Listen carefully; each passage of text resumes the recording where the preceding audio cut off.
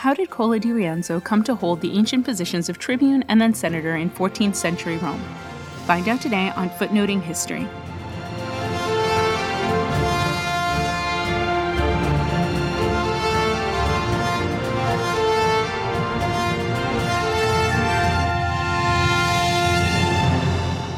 Hello, this is Nicole, and welcome to Footnoting History. This morning we'll be discussing the life of Cola di Rienzo and his medieval vision of the classical past in 14th century Rome. Cola di Rienzo was born the son of an innkeeper in 1313 in the Regula, one of the 13 rioni, or regions, of the city of Rome. After spending his childhood in Anagni, southeast of the city, Cola returned at around 20 and became a notary. In the Middle Ages, notaries drew up written documents such as wills, contracts, and letters, and had to study and obtain a license before becoming part of the small class of literate professionals. Therefore, although he had a low social status, being a notary would allow Cola to advance in local government, and, as we will see shortly, interact with even the highest levels of society, including the Pope and Holy Roman Emperor. We're going to be discussing Cola's use of the classical past in the 14th century, but it's important to note that, in various ways, people throughout the Middle Ages used the Roman past, often in claims to renew Roman imperial power.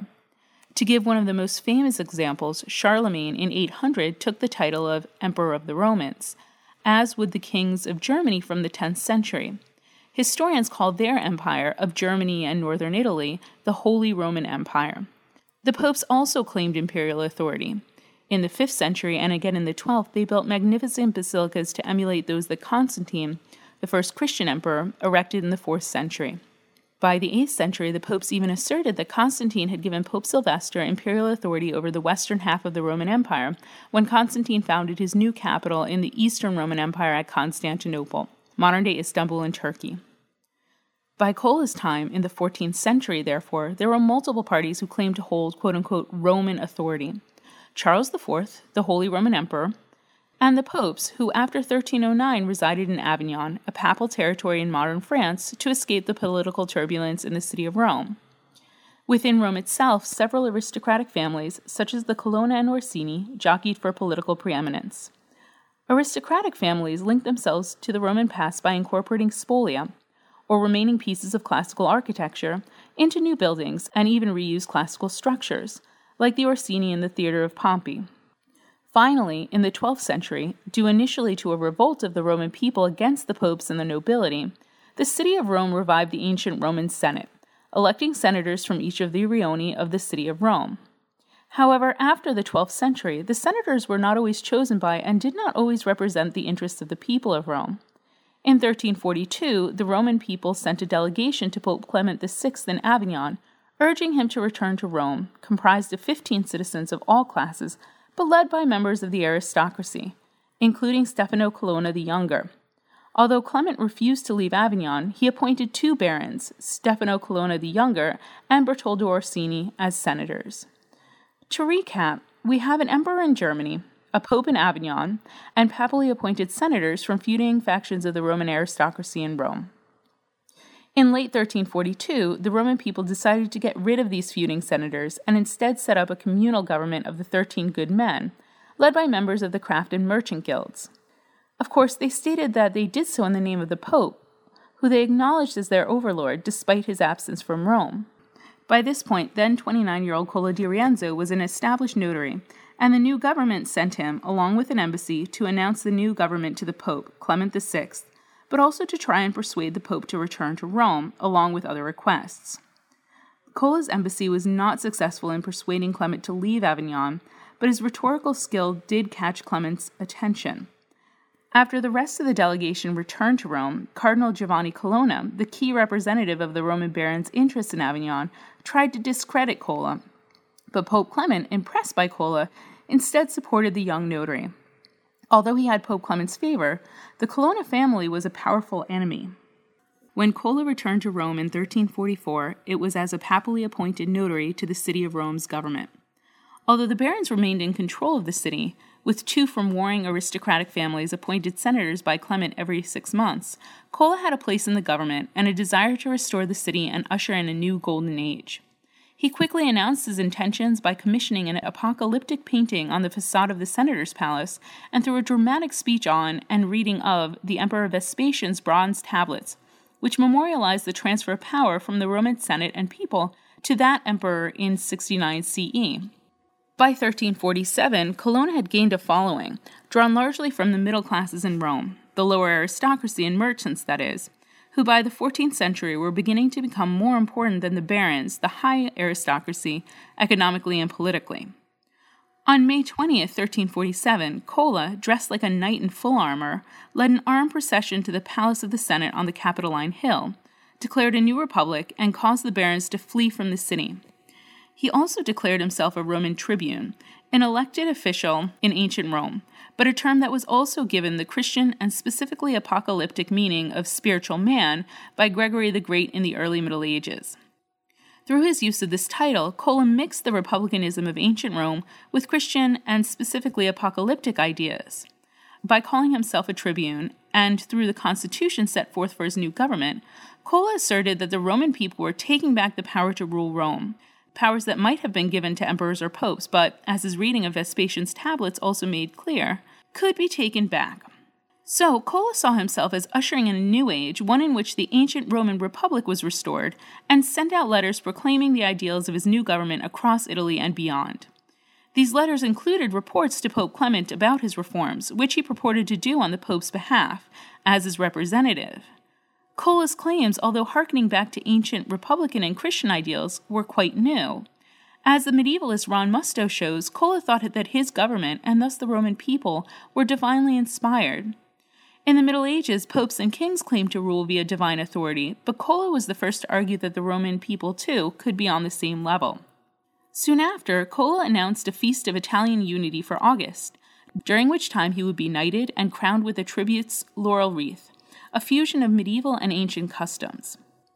During the knighting ceremony, Cola bathed in the basin of the Emperor Constantine in the baptistry of the Lateran, which was the Pope's home base in the Middle Ages, instead of St. Peter's Cathedral.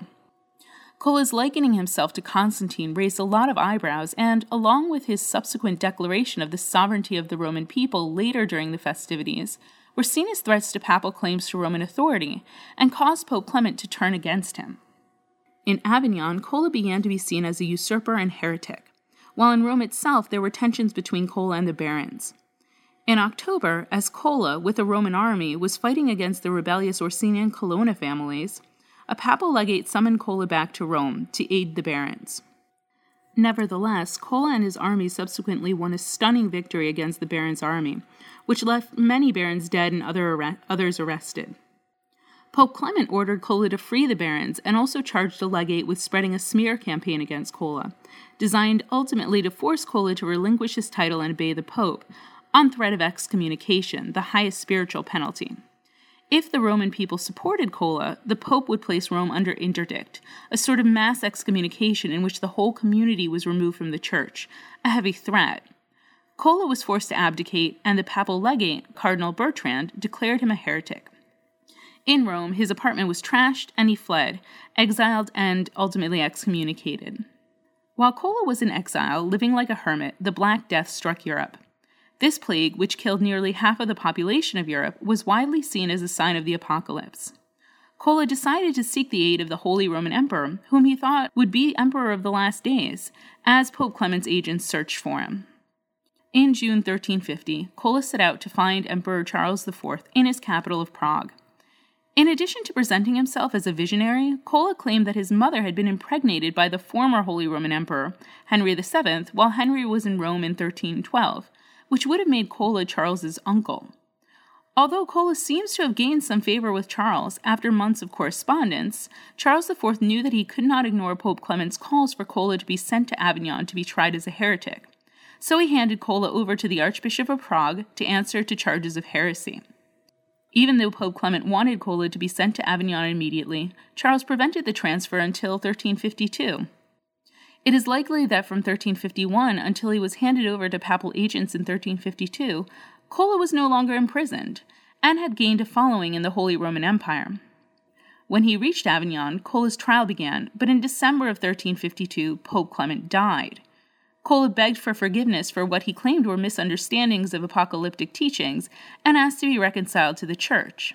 The new pope, Innocent IV, thought that he could use Cola to deal with the turbulence that had broken out in Rome, where in 1353 the Roman people overthrew their baronial senators and replaced them with one of Cola's earliest followers, Francesco Baroncelli, proclaiming him the second tribune.